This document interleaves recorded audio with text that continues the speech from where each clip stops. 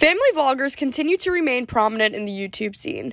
Families like the LeBrants, the Ace family, and most recently the Frank family have garnered millions of views on their YouTube videos where they showcase the daily lives of their family members. At the center of these vlogs are the kids. It seems as though these family vloggers showcase just about every part of their lives. So when does this become an exploitation of the children? Concerns like this one, as well as what family vloggers aren't showing the camera, are on the rise. This past August, YouTuber Ruby Frank, owner of the 8 Passengers family YouTube channel, was arrested and charged with 6 counts of child abuse. Viewers had been growing suspicious of Ruby's behavior toward her children for years. For example, Frank had left one of her daughters with no food simply because she forgot her lunchbox, and even took away her son's bed as a punishment, leaving him to sleep on a beanbag for 7 months.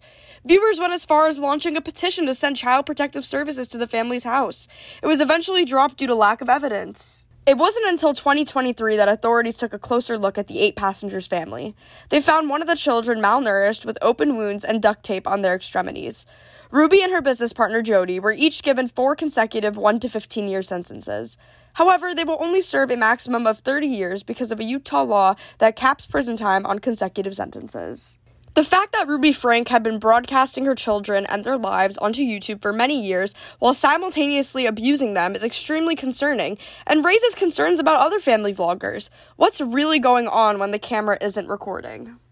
Even if these families are not abusing their children behind closed doors, the ethics of family vlogging have been brought up time and time again. Is it a form of child exploitation? Back in 2021, family vlogger Jordan Cheyenne accidentally uploaded a clip of herself instructing her 9-year-old son to cry over their dog's health diagnosis. "Act like you're crying," Cheyenne told her son, who replied with, "Mom, I'm actually seriously crying." Exposing such young children to social media and all that goes into being an influencer can be damaging to their mental health and emotional well-being, as most children are not mature enough to handle the responsibilities that come with being in the spotlight. According to a 2020 study conducted by the VPN service Twingate, 79% of parents have posted about their children on social media. However, only 34.2% of these parents actually asked their children for permission.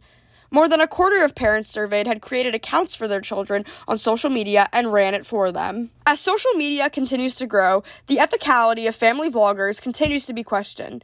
When does it become unsafe and damaging to the children, and should it even be allowed?